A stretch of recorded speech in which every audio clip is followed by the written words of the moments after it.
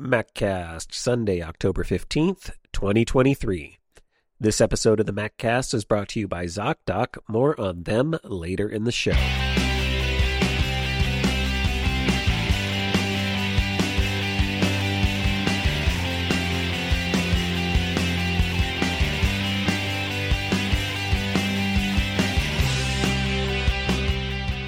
Hey, Mac Geeks, it's time for your Maccast, the show for Mac Geeks by Mac Geeks. I'm Adam, and this is the show where we discuss all things Macintosh. How you doing? Welcome back to the Maccast. Glad to have you back here with me for another week of Apple hints, tips, tricks, and all the goings-ons in the Apple and Mac community. How are you doing?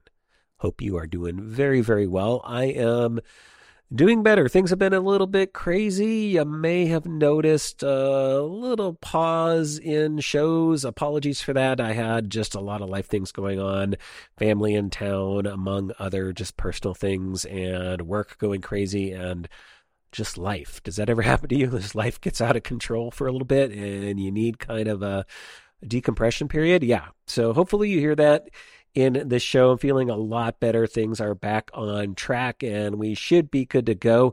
And looking over the show notes, I have a lot of things to talk to you about this week, of course. We've got some iPhone 15 things going on that we haven't discussed yet. Some of you might know about this stuff, but we'll talk a little bit about iPhone 15s are hot, and maybe not in the best way. We've got some Apple Pencil news. Haven't heard about those in a while. We'll talk about that a little bit. We've got Apple Watch Ultra stuff. We've got what is going on maybe this fall with Apple's products. Yeah, a lot of stuff to talk about there. There should be some things happening, but maybe they aren't. And then we'll round things out with some Vision Pro news, updates on what's happening with Apple Vision Pro. And that'll do it for the news for this week. And then I want to talk about iCloud and some oddness. Got some inspiration from another member of the Apple community this week to have a little discussion around iCloud. Try and help a listener out with some hard drive mounting issues. We'll talk about that and get into some tips and tricks for fixing that. And also probably ask for some of your help in figuring out how you troubleshoot that sort of stuff. And then we'll talk about displays and refresh rates and promotion and some things, and try and help a listener out with that as well. So that'll round out this episode of the Maccast. So it should be a good one. Let's just jump right in, talking a little bit about iPhone 15s feeling the heat. Yeah, there were reports of iPhone 15s overheating. I think this was mostly in the Pro models, and some users even citing swollen batteries on the new device. Has this happened to any of you? That would be a little bit not great. And because of the new material, right? The new one's made out of titanium. It has an aluminum, if I can say aluminium, for those of you over in the UK, aluminium substructure. But then, of course, the new titanium chassis. Because of that redesign and the new materials, it was leading a lot of people to speculate that maybe there was a problem with the actual construction of the phone. Now, Apple claimed it was an unusual iOS 17 software bug and not actually the materials. And in fact, they claim that the new materials should be even better at dispersing heat than the previous stainless steel chassis. So Apple's saying, no, it's not the materials. There were also reports of some specific apps like Uber and Instagram and other things causing potential overheating issues. So we have that going on, right? iPhone's getting really hot, the new ones. And then there were also sporadic reports of a different kind of overheating issue. This was with wireless charging systems in BMWs. They were saying those were overheating iPhone 15s and possibly destroying or even damaging the NFC chip. So some people saying, hey, I put my phone in my charger in my BMW, and then I couldn't use Apple Pay. 9to5Mac pointed out that those reports are definitely not new, nor are they isolated. They cite reports of issues with Audis, Teslas, Fords, people saying that their phones get hot to the point of even giving that over temp warning. I have to say, I have not had good luck with my charger in either of my vehicles, my Honda or my Ford, but not because of overheating issues, mostly because they don't stay aligned on the dang pad. They bounce around and just vibrate just enough to go slightly off kilter and just stop charging. I don't know if any of you had those issues or have a solution for that. I thought about maybe putting in some Velcro. Obviously, it doesn't have MagSafe, so that could be potentially part of the problem. But we have all these reports of overheating. And then there were also limited reports on Reddit, according to 9to5Mac, of certain iPhone users claiming that they were getting distorted or crackly audio from their speakers when the volume was turned up too high. So almost like it couldn't handle the amount of amplification, or that there were speaker issues. So a lot of different issues. This happens, I think, every time a new phone comes out, right? You get reports of oddness, weird issues, and those sorts of things going on. Apple has released a few updates to iOS 17, and including this past week, they released iOS 17.0.3 that was specifically the one update that they said would address the overheating issues, as well as offering other updates, security, and bug fixes. As a matter of fact, this one patches a couple of actively exploited zero-day exploits. So if you haven't picked up 17.0.3 yet, you're definitely going to want to update to that. Apple has also been reportedly working directly with some of those application developers to better optimize their apps to avoid overheating. I have a feeling that they were probably using too much or doing too much in the background mode, so like when it's asleep and stuff like that, citing some of the applications that they're talking about, like Uber and Instagram. That would be my guess as to what was going on there. Several of the apps actually have already issued updates, so make sure you're running your app updates if you've been running into overheating issues, and I advise checking the App Store frequently to make sure that you are getting updated versions of the apps as they are released, and that should hopefully fix some of the issues.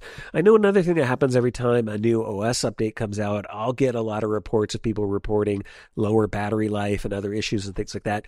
Do remember that when you do get a new phone or transfer things or do a new OS update, there could be a lot of stuff happening in the background processes and stuff like that going on for the first couple days. So I would always advise, kind of wait a week or so, maybe a couple weeks, see if things don't sort themselves out, especially as Apple puts out additional patches and updates and stuff like that. So no time to panic, but it's looking like a lot of these issues are either isolated or being addressed in software.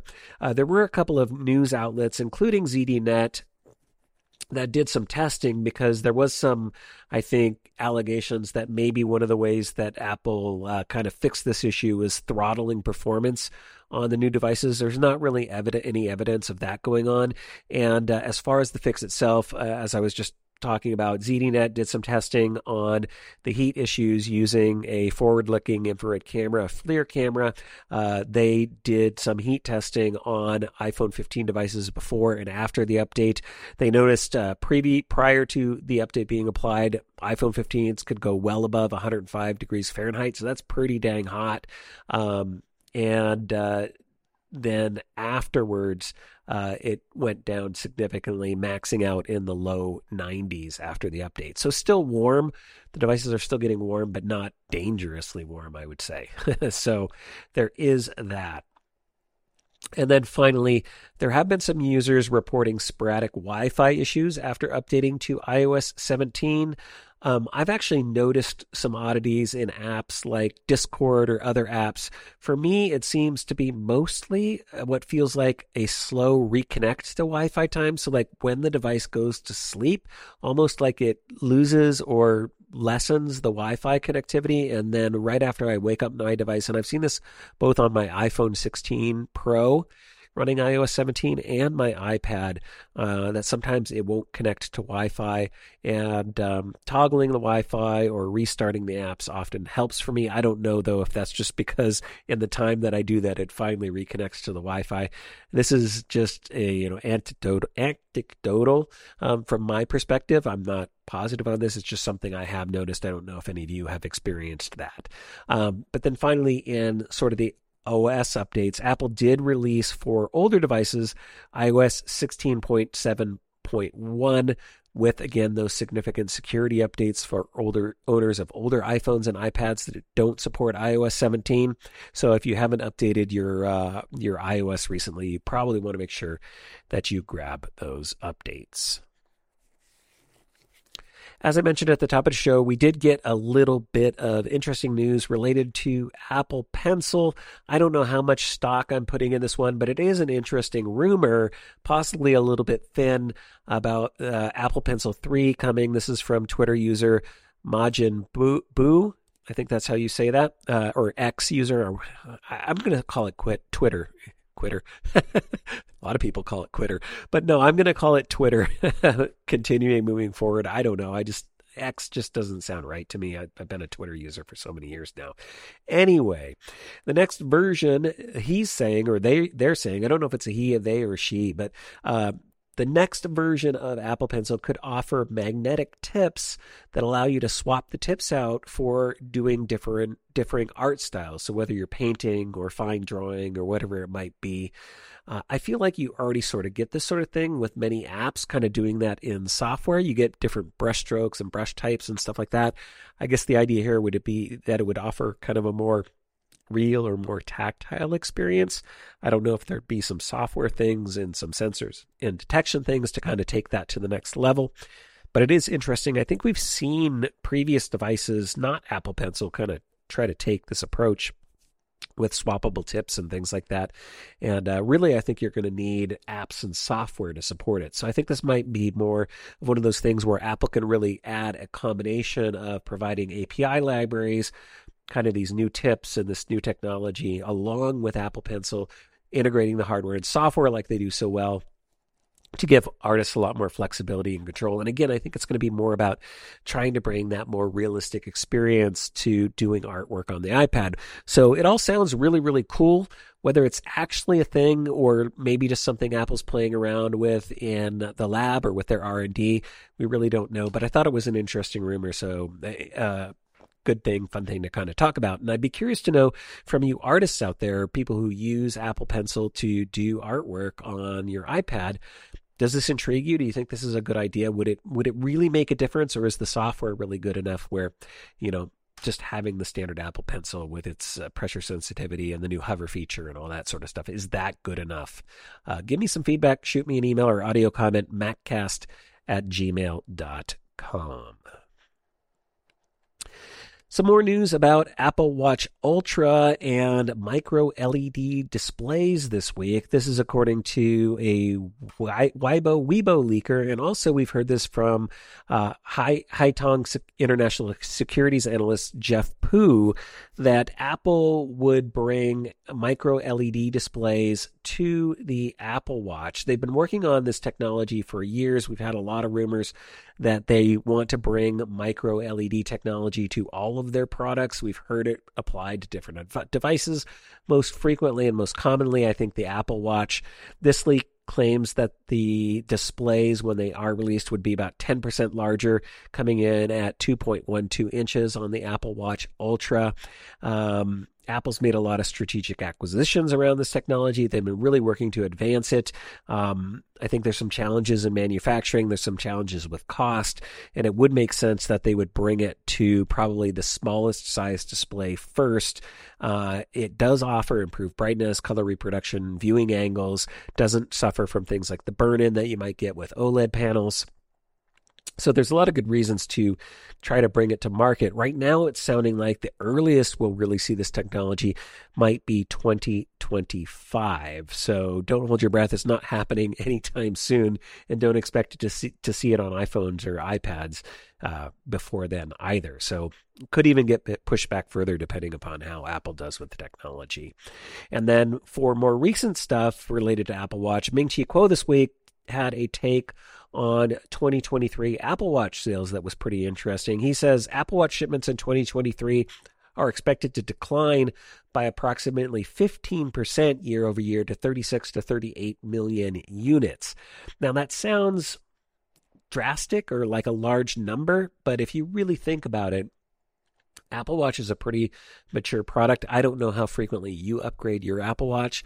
I'm not an every year person. I know there are people out there that do that. I've had a Series 6 for a while, and I don't plan on upgrading anytime soon. And I think it's because we don't get a lot of huge updates with Apple Watch, right? The older models are still really good. They perform really, really well for most people. New Apple Watches tend to be higher end, more expensive. So I will note, though, that I have seen a ton of people just out in the wild, not even really tech people, who have the Apple Watch Ultra. So I think that model is likely doing very well just based on evidence from me seeing them often in the wild. And I definitely see a lot of people with Apple Watches, but they tend to be older. And Ming-Chi Kuo kind of cites the same thing. He says he doesn't see any significant updates coming to Apple Watch, even in 2024. He doubts that there will be a micro LED display. We just talked about that, probably not until 2025. You're likely not going to get blood glucose monitoring in 2024, a big feature that would, I think, sell more Apple Watches if Apple can get it in there, but it sounds like it's not coming to the device, at least not next year.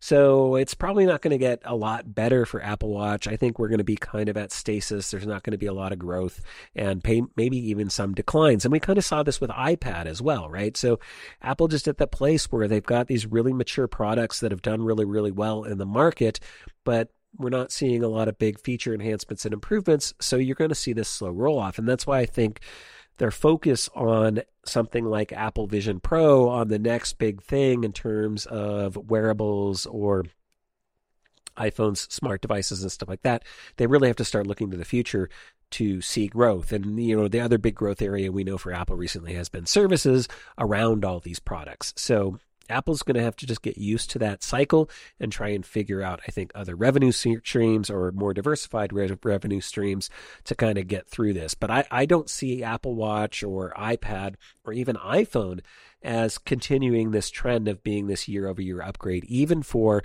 a lot of early adopters. And again, I'm in that camp this year because I decided this was the first year I have not updated my iPhone because frankly, I just didn't see enough in the iPhone 15 Pro to really push me in that direction. If I was willing to go to the max size, then maybe for some of the camera features, specifically the telephoto, but yeah, just not enough this year. So I did not upgrade myself. I don't know.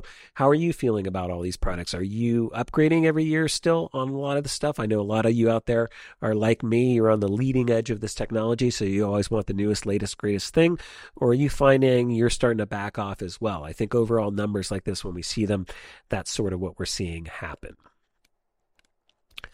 So I think we all expected that there was going to be some sort of fall iPad or Mac event, but here we are almost, really mid-October at this point, and any rumors around that are looking pretty light at best. It looks like we're kind of maybe done with Apple announcements for the year, maybe with one little caveat we'll talk about here in a little bit, but definitely the rumors that we had earlier in the year of maybe some M3 Macs showing up this year or maybe some M3 iPads showing up this year are looking more and more unlikely. And it's sounding like supply chain reports are seeming to mostly point to new notebook updates sometime in 2024. Now, they're specifically citing notebooks, so there are some in the community who are still kind of holding out some hope for maybe some updates to iMac or Mac Mini. The 24-inch iMac, as we know, has gotten pretty long in the tooth. The M1, Mac Mini, and iMac.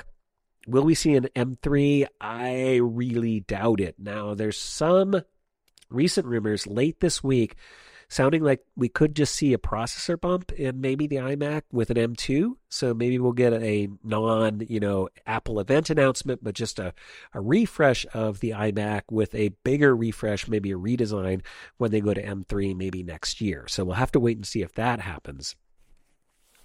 DigiTimes has been saying that Apple has been planning a mini LED backlight update for the 14-inch and 16-inch MacBook Pros, maybe before the end of the year. They say the updated displays would achieve a 10% increase in brightness at the same power levels. So this would be basically about delivering more energy efficiency as you're using it, so maybe better battery life. Mark Gurman has already predicted that any M3 Pro, M3 Max updates for these systems would happen sometime in mid-2024. So I don't really see them doing just a sort of display refresh on MacBook Pros before the end of the year. I'm not putting much stock into that DigiTimes report. I'm thinking it's all going to happen sometime in 2024, at least when it comes to MacBook Pros. So don't hold your breath on that one. Now, we are hearing some things surrounding iPads, specifically the iPad Air and the iPad Mini. For sure, those are overdue for an update, and Mark Gurman has previously said that those updates could happen this year. If anything does happen like that, again, it's likely to be a minor improvement, something like a processor bump from the M1 to, most likely, if it happens this year, the M2. A lot of people again, still holding out that maybe there'll be an M3 update. There could be minor front and rear camera updates, but we're not expecting like a huge refresh of the iPad Air this year. Now, 9to5Mac came out with a report saying that Apple is working on 2 new versions of the iPad Air 6. They speculate that a second model could be coming in either a larger size than the 10.6-inch or maybe a more expensive model with better specs. They didn't really give a time frame for that. Again, I think those kinds of updates are likely to be next year updates, and if we see anything this year, I think, again, it would be a non-announcement, non-Apple event thing at this point where they just spec bump the iPad Air to an M2 and maybe the iMac to an M2. So I'm thinking that could still happen maybe next week. We'll have to kind of watch the news feeds and see if that does happen. Now, research firm Omedia claims that Apple is looking at possibly bringing OLED displays to the iPad Pro lineup in 2024 and then eventually rolling it down into iPad Air and iPad Mini versions by 2026. They say display sizes would still come in at 11-inch and 26-inch or 12.9 inches, with panels being supplied by LG and Samsung. And then, not to be left out, our friend the iPad Mini, again, we're hearing possible updates coming. Again, likely a minor spec bump, maybe moving to an A16 Bionic processor, and maybe getting a bigger update next year. So if Apple does sort of this spec revision of the iPad Air to an M2, I would expect them to rev the iPad Mini to an A16. Again, these might all happen next week, and that would be sort of, I think, the Mac and iPad updates for this year. And then finally, on the Mac side of things, Mac sales look like they've fallen dramatically in the third quarter 2023 year over year, according to both IDC and Gartner. IDC estimates that global Mac shipments fell 23% year over year for the third quarter, and Gartner has the number at 24.2%. So those are pretty big drops, considering that in the same time period, overall PC decline was only around 8%. So you might go, oh my gosh, is Mac in trouble? And no. I think 9to5Mac had the right hot take on this, and it's basically that if you remember a year ago, or over the past couple of years actually, since 2020, when the pandemic started and everybody started moving to work at home, work remote, and those sorts of things, there was a huge jump up in Mac sales. A lot of folks realized, hey, I need a new Mac. They started buying new Macs. M1 was coming out. Everything was really hot. Apple Silicon was going. So you had a lot of people really upgrading. We called it kind of the pandemic bump. So there was a huge jump up. And so now what's happening, we're seeing is that kind of reset. Basically, sales are now falling back to their typical, for Apple, pre-pandemic levels. I don't think as many PC manufacturers saw as big a bump. Some of them did. Apple kind of got this huge jump up, and then everything kind of chilled back out again. And so I think we're going back to the sort of normal stasis in terms of Apple growth. We'll have to watch it. I mean, it could be something different, but right now, I think that seems the most likely thing that we are seeing, at least on the Mac side. And then finally, in the news for this week, we have some Apple Vision Pro news. It's struggling a little bit in terms of some of the engineering challenges, at least according to Mark Gurman. He says that Apple's engineering teams are working hard to kind of address a couple of issues that they faced with the first generation Vision Pro, trying to make improvements for the upcoming and next generations. So they're already moving to work on that. I know we haven't even gotten the current model yet, but one of the things that they're not apparently happy about is still the weight of the product. They're afraid some users are going to complain that it's still a little bit too heavy at 1 pound, and will complain about neck strain even after short periods of use. Some of the early reviewers noted this, the people who Apple invited in and got to try it. Right now, the only solution for the current model is Apple's playing around with different kind of over-the-head kinds of straps. We know we saw some of those. So just trying to take the weight off the existing model. There's not much they can do now that it's really in production to kind of shave down the weight of it, but they're looking at what they might be able to do for future models. The other challenge, I guess, is those prescription lenses. I myself wear glasses, so I'm going to need those. I have a feeling there's a lot of you out there, if you're getting a Vision Pro, who will need those. And the challenge that they're having there is just the way it kind of poses some logistical issues with the product, because they have a couple options. If they're going to go in store, you're going to have all kinds of sets of lenses with different prescriptions and those sorts of things, those Zeiss inserts, and you'll have to have them for in-store try-ons for people to try on the device, and then also stock different ones so that when people buy the device, they can provide those with the Vision Pro. The other way that they could do it, and Apple is maybe considering, is that you try it on in the store or you send in your prescription, and then it's sort of like a build to order process. And what you'll get is your Apple Vision Pro with the lenses already kind of in it.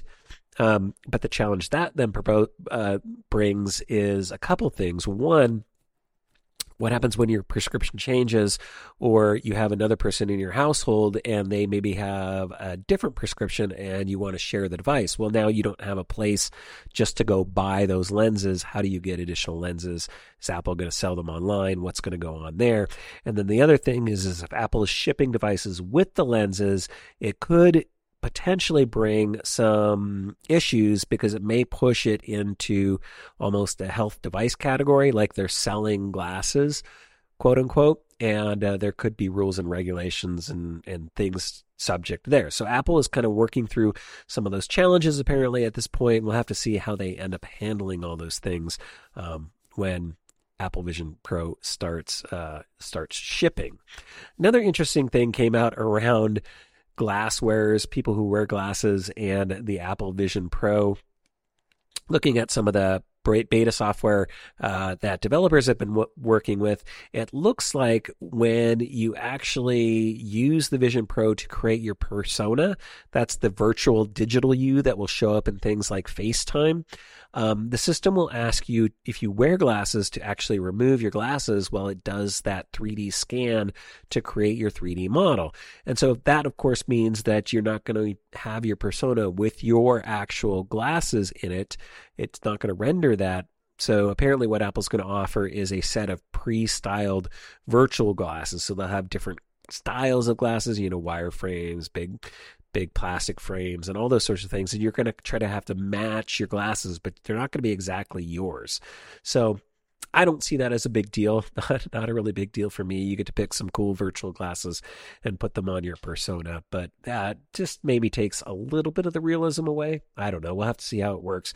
I mean, overall, you've got a digital avatar that's not really you, and as nice a job as Apple showed in the demo, I have a feeling it's going to be a little bit weird, right? Especially for those folks on the other side of that FaceTime call. But that'll be fun when we start playing around with it. And I'm sure there's going to be glitches and all kinds of fun stuff. So I'm looking forward to it. It's going to be fun playing around with Vision Pro once it releases. And then just a few other things from the latest beta versions of Vision OS. One thing related to refresh rates. So I think Apple originally said the refresh rate on the Vision Pro was 90 hertz. It turns out it will be capable of displaying refresh rates up to 100 hertz, apparently, in certain situations. And it will actually be able to switch between 100 hertz, 96 hertz, and 90 hertz. Now, sounding like 90 hertz is kind of the default mode. It's going to be used for travel mode when you're like on a plane. But the 100 hertz is adjusted to compensate for a 50 hertz flicker that can sometimes occur from from artificial lighting. So you might have lighting sources that it has to compensate for, and especially if you're doing kind of the pass-through stuff, you don't want that flickering coming in to your video. So it will kind of adjust itself to compensate for that. And then the 96 hertz refresh rate is for video content that might be filmed at 24 frames per second, which is more the natural film frame rate versus video frame rate. And a lot of people like to shoot that and prefer that because they feel it gives that more cinematic effect. So variable refresh rate on the Vision Pro displays. And then Mark Gurman also did some talking about what's it going to look like and what's Apple working on for a next generation, maybe less expensive eyesight, maybe an eyesight a Vision, an Apple Vision versus an Apple Vision Pro. And he says one of the ways that Apple might be able to achieve that lower cost is they're looking at potentially removing the eyesight display. That's the external display that shows the virtual eyes when someone walks into the room. That feature is really just for the comfort of people outside of the device. It doesn't really add any functionality for the wearer of the device. So that could be a place they could really cut cost. Supposedly, Apple is trying to get a Vision Pro or an Apple Vision out in a $1,500 to $2,500 US price point. And other cost savings might come from doing things like having fewer sensors in the product or maybe using a lower end or previous generation processor. So again, similar tactics as they've used with, say, the iPhone, where you have the iPhone and the iPhone Plus, and then you have the Pros, and the Pros have more features, more bells and whistles, thinner, lighter, all those sorts of things. And you'll have these little trade-offs. So I think that's not really surprising. And definitely, I think we're going to see a whole Vision lineup probably starting next year. So we'll have to wait and see how the Vision Pro sales go. I mean, that's going to be a big driver of how fast I think Apple ramps up the product, how well it's adopted and accepted by the community. And I, for one, am looking very, very much forward to trying out Vision Pro next year. So hopefully I'll be able to get my hands on one. Hopefully the prescription lenses aren't going to be through the roof, although it's going to be a big investment in a lot of early technology, and that doesn't always go so well, but we'll be able to talk more about that on future episodes of the Maccast coming next year. But with that is going to do it for the news for this week. Before we move on, I do want to take a quick moment and thank a show sponsor, and that is ZocDoc. I think finding and choosing a doctor is always challenging, right? You want to find somebody who's going to fit your personality, that is going to be able to work with your insurance, which is very important, and just downright somebody you're comfortable with and someone you like. But I think it can be even more challenging when you move into a new area. This is something I experienced recently. So if you recently moved, I think ZocDoc is a great tool to help you find a great doctor who you can connect with and who takes your insurance. In fact, all their doctors have verified patient reviews from real patients, no bots. And so I think that allows you to more effectively narrow in on somebody who is going to be a good fit for you and your family. ZocDoc is a free app where you can find amazing doctors and book appointments online. And we're talking about booking appointments with thousands of top-rated patient-reviewed doctors and specialists.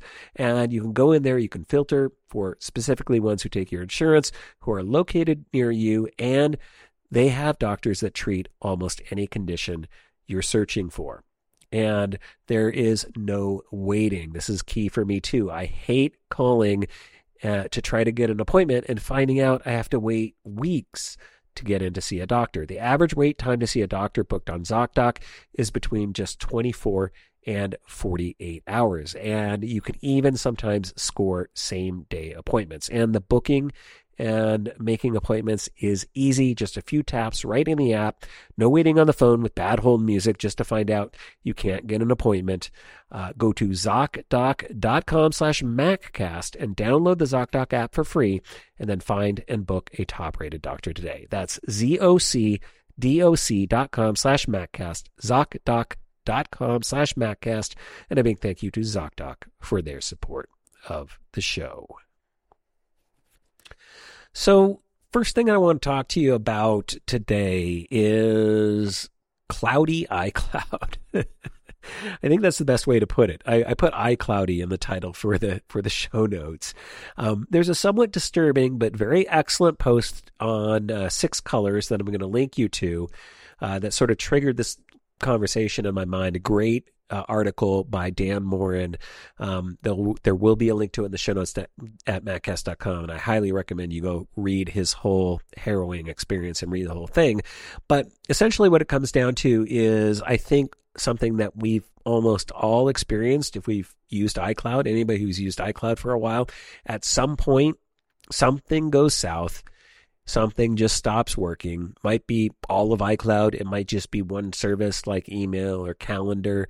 And it suddenly is like unclear exactly why. And I think Dan calls it kind of the black box behavior. You know, stuff goes into iCloud, stuff comes out, and when it's working, it's awesome and it's great.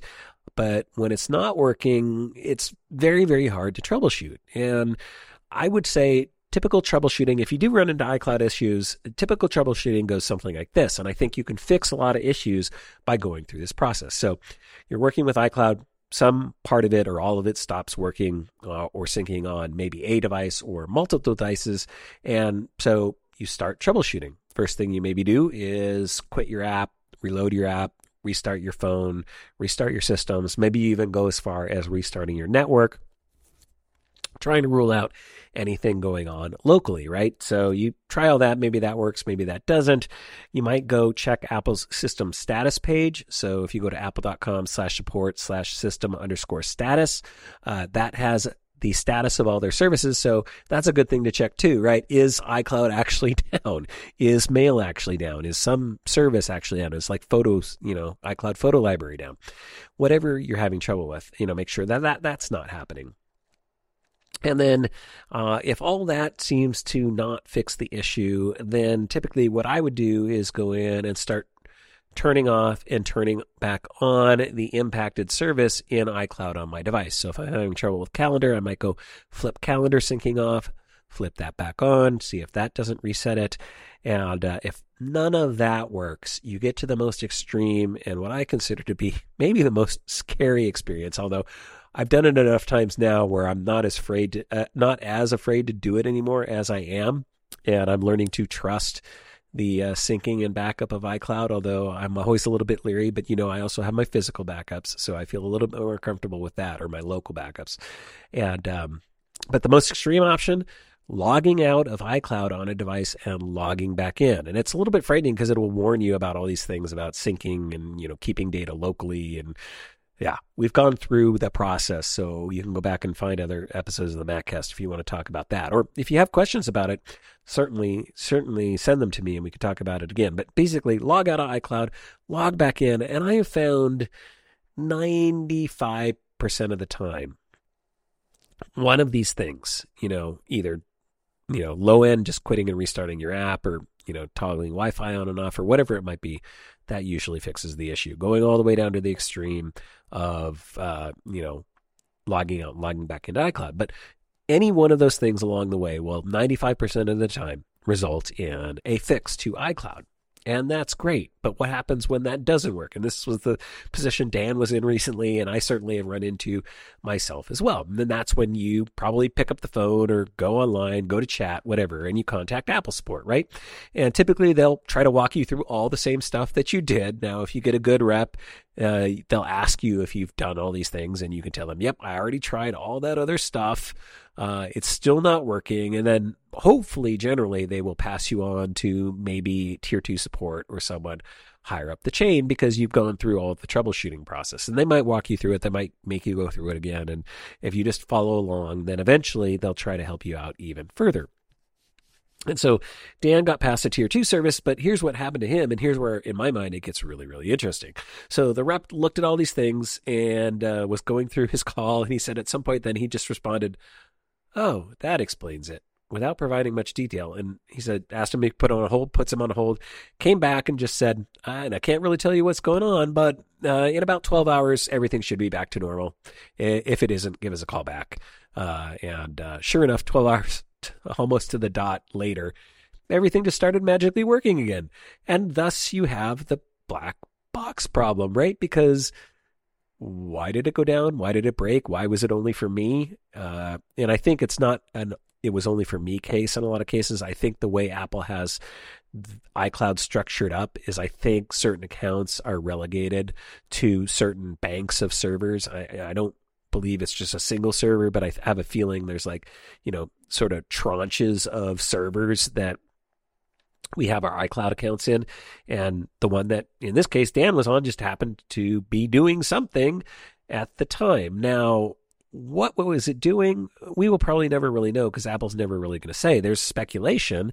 Apparently on Reddit, there are a lot of Apple users who claim that iCloud's servers will be sometimes just put into maintenance mode for, guess how long? Exactly 12 hours.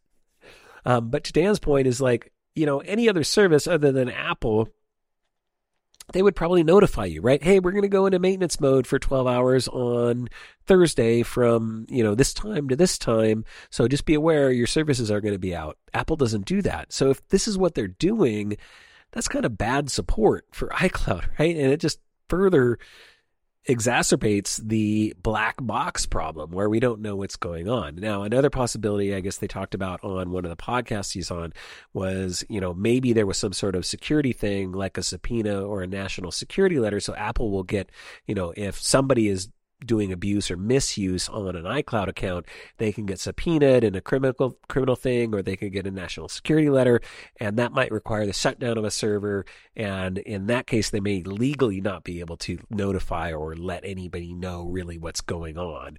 And so that could be a possibility there. But, overall, that's just kind of frustrating and, just shows we're at the mercy of, when we opt into iCloud, we're kind of at Apple's mercy in terms of, what's going on. But I don't know that that's just with Apple, right? That's almost any cloud service, if you really think about it, right? You're sort of locked in to and at the mercy of what's ever happening on those servers, which, brings me back to I trust Apple and I trust iCloud. I use documents and desktops. I have my full, I have a lot of data and content there. But at the same time, I don't do that implicitly, right? I make sure I have local backups, my purchases. And I think I'm unusual in this. And I've talked about you doing this on the show as well. But, I do movie purchases on, Apple Movies. I make sure I download local copies of those and I back those up. I think a lot of people don't. I think a lot of people just think they're always going to be there to stream. And sometimes they're not. Sometimes studios and deals change and that stuff isn't there. So I make sure I have physical backups of that stuff. But the iCloud black box. So have you had experiences like this? Have you been in an outage for 12 hours? I don't know that I ever have, knock on wood, and I hope that never happens to me, but I certainly have had other problems. And hopefully, if you do, some of those tips that I just gave will help you out. Now let's talk about the dreaded disk not ejected properly message with external disk drives. Anybody who's used external drives on the Mac, you've probably seen this error. A lot of times, or most of the time, it's when you have external drives connected, say, via USB or through a USB hub, and you just rip them out without unmounting them from your system. A lot of people just like to do that. In the age of SSDs, it's maybe not as big a problem as it was in the past. In the past, the reason for unmounting your drive before you just, sort of rip the cable out was if it was doing a data transfer at the time, you could have read-write errors, you could have, corruption, those sorts of things. I think that's less of an issue these days. Some people are just brave. But certainly, if you're just running every day, normally you wouldn't want to see that message. But we do from time to time. And that's what prompted an email I received this week from Charles, who ran into some issues with an external 8 terabyte drive that he was using for archive and backup. It seemed to suddenly not want to stay mounted anymore, and he was getting this issue of it unmounting itself quite frequently. Now, the drive itself, when he went to check it, seemed to be fine. It didn't really have any issues. So he emailed me and said, hey, what's going on? Do you have some tips or advice related to that? So I thought we'd talk about that a little bit. I think the typical way I would troubleshoot a drive issue like this would be to do a couple things. Very first thing I would do is I would open up Disk Utility and check the drive, make sure that it doesn't have any formatting or volume issues, and resolve those. If it didn't find anything there, then I would start to check cabling. So maybe try a different cable, replace the cable. Cables can just go bad over time. So if the drive's not bad, it could just be the cable or the connection. And then another connection point could potentially be, and this is where I've found most of the time the problem is with a USB hub or a dock or something like that. And it could even be, something new is connected to that dock and it's now causing a problem for that other drive. Weird things can happen when you're using docks. So I would disconnect it, connect the drive directly to your Mac for a while, and make sure that you're not having, that if the problem goes away, then okay, there's something related to my dock or my hub. If it doesn't, then you have some sort of other issue. So that's kind of the steps I would go through to troubleshoot. In general, I found, at least for me, it tends to be something with the connection or the connectivity. So either the cable's gone bad or there's something going on with my hub or docking station or something like that. So Charles was actually able, by connecting it directly to his Mac, to get the drive to stay mounted long enough to go through, I guess originally he was going through an Anchor hub, but he could get it directly connected to go through a Time Machine backup. Unfortunately, while attempting to do a carbon copy clone of the drive to a new drive, his Mac went to sleep, and when he woke it back up again, he got the disk not ejected properly message. So this is another thing that I would advise checking, is that if you're running into that, if it's sort of this kind of wake from sleep problem, I would go into the sleep settings and battery settings and check the setting for put hard disks to sleep when possible, and turn that to never. Because I have a feeling I've seen this with some drives where they go to sleep and then they just disconnect from the Mac. Not all drives, I think, support this feature, but some do. So I would play around with that setting and see if that resolves the issue. Setting that to off and make sure that it doesn't go to sleep when your Mac goes to sleep. So just let the drive run, especially for things like backup drives, time machine drives, those sorts of things that you do want running and mounted and that sort of thing. So I would play around with that and maybe see if that doesn't resolve the issue for you, Charles. And then finally, just on the connectivity issue, the cable issue, I do want to mention that something very specific. So I was having that issue with an Anchor dock that I have. And it's a vertical dock, so it sits upright, and the way the cables connect in the back, they come out and then the cable goes down, directly down vertically. So, when you hook a USB-C in, instead of being, wide horizontal and pulling down that way, in this case, it's pulling vertically down on, that vertical plane. And so there's not a lot of strength there, let's just say. And if you've ever plugged in a USB-C cable, you can notice you can wiggle it pretty good side to side if it's, horizontal. If you try to go the other way, it's still pretty tight, right? So the issue here is that weight of that cable sort of pulling down could actually cause it to not fully seat or disconnect just enough that I was getting unmounting, especially if I would bump my table, or I also have a standing desk that's adjustable. So It's just like one of those things that sits on top of your desk and you can lift it up. So if I'm doing that and the cable's shifted at all, I would get disconnects. So the way I resolved that was I actually found a really cool product from OWC called Cling On. And they're these little clips. So these little clips that go on the end of your cables, and they have like 3M sticky pad things, and you just plug those into the back of your dock, and it gives support to your cables. And it actually resolved my issue because it stopped them from being able to jiggle around and move around. It kept them straight connected into the dock. So if you are having that issue, this is a product that you could look into. I will have a link to it in the show notes at maccast.com. Again, it's called the OWC Cling On, and that's with a C, like cling on, not like the Star Trek race. Yeah, it's not those, although that would be cool too. But anyway, so that's another thing that you might try and you might check out.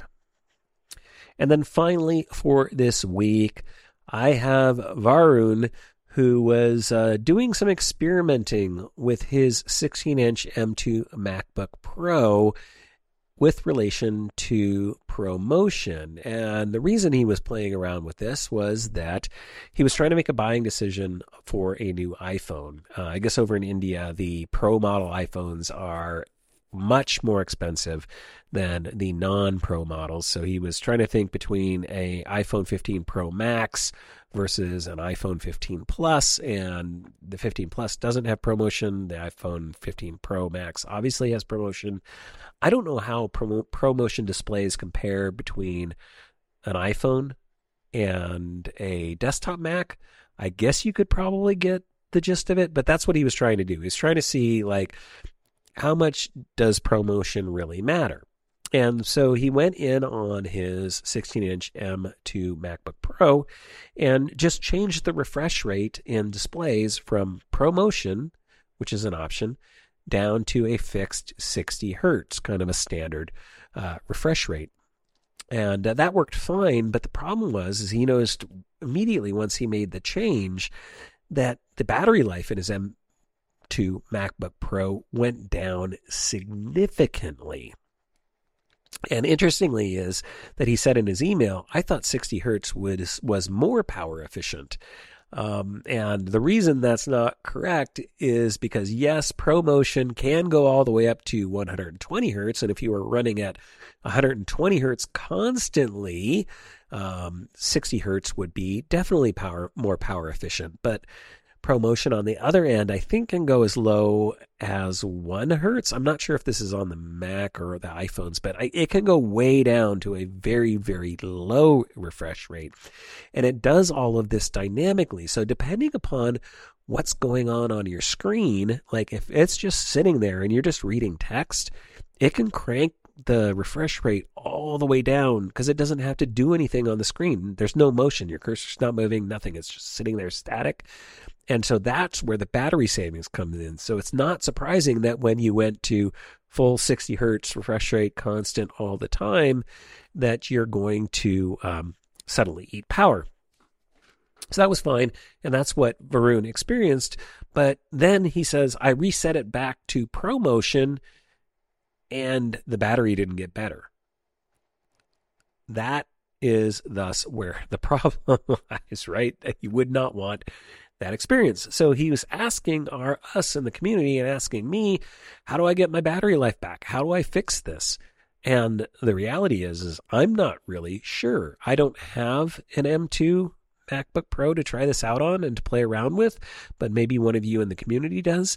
The one thing that I did think of immediately was, reset the NVRAM, the PRAM, because that's how we would fix battery and display issues in the past. But that's the old Intel days. And guess what? That's not a thing with Apple Silicon-based Macs. So that ain't going to fix it. So if you were thinking of that fix, because that's where my mind went first, being old school, that ain't going to fix it. It's not going to do it. So you got to try something else. So I did a little poking around. I did find an Apple support article that I'll link to in the show notes at maccast.com. This one's more related to if you are changing resolution settings, which you were doing on your Mac, and it actually broke. So you can put your Mac into a mode where the display just stops working if you're not careful, if you're playing around with display settings.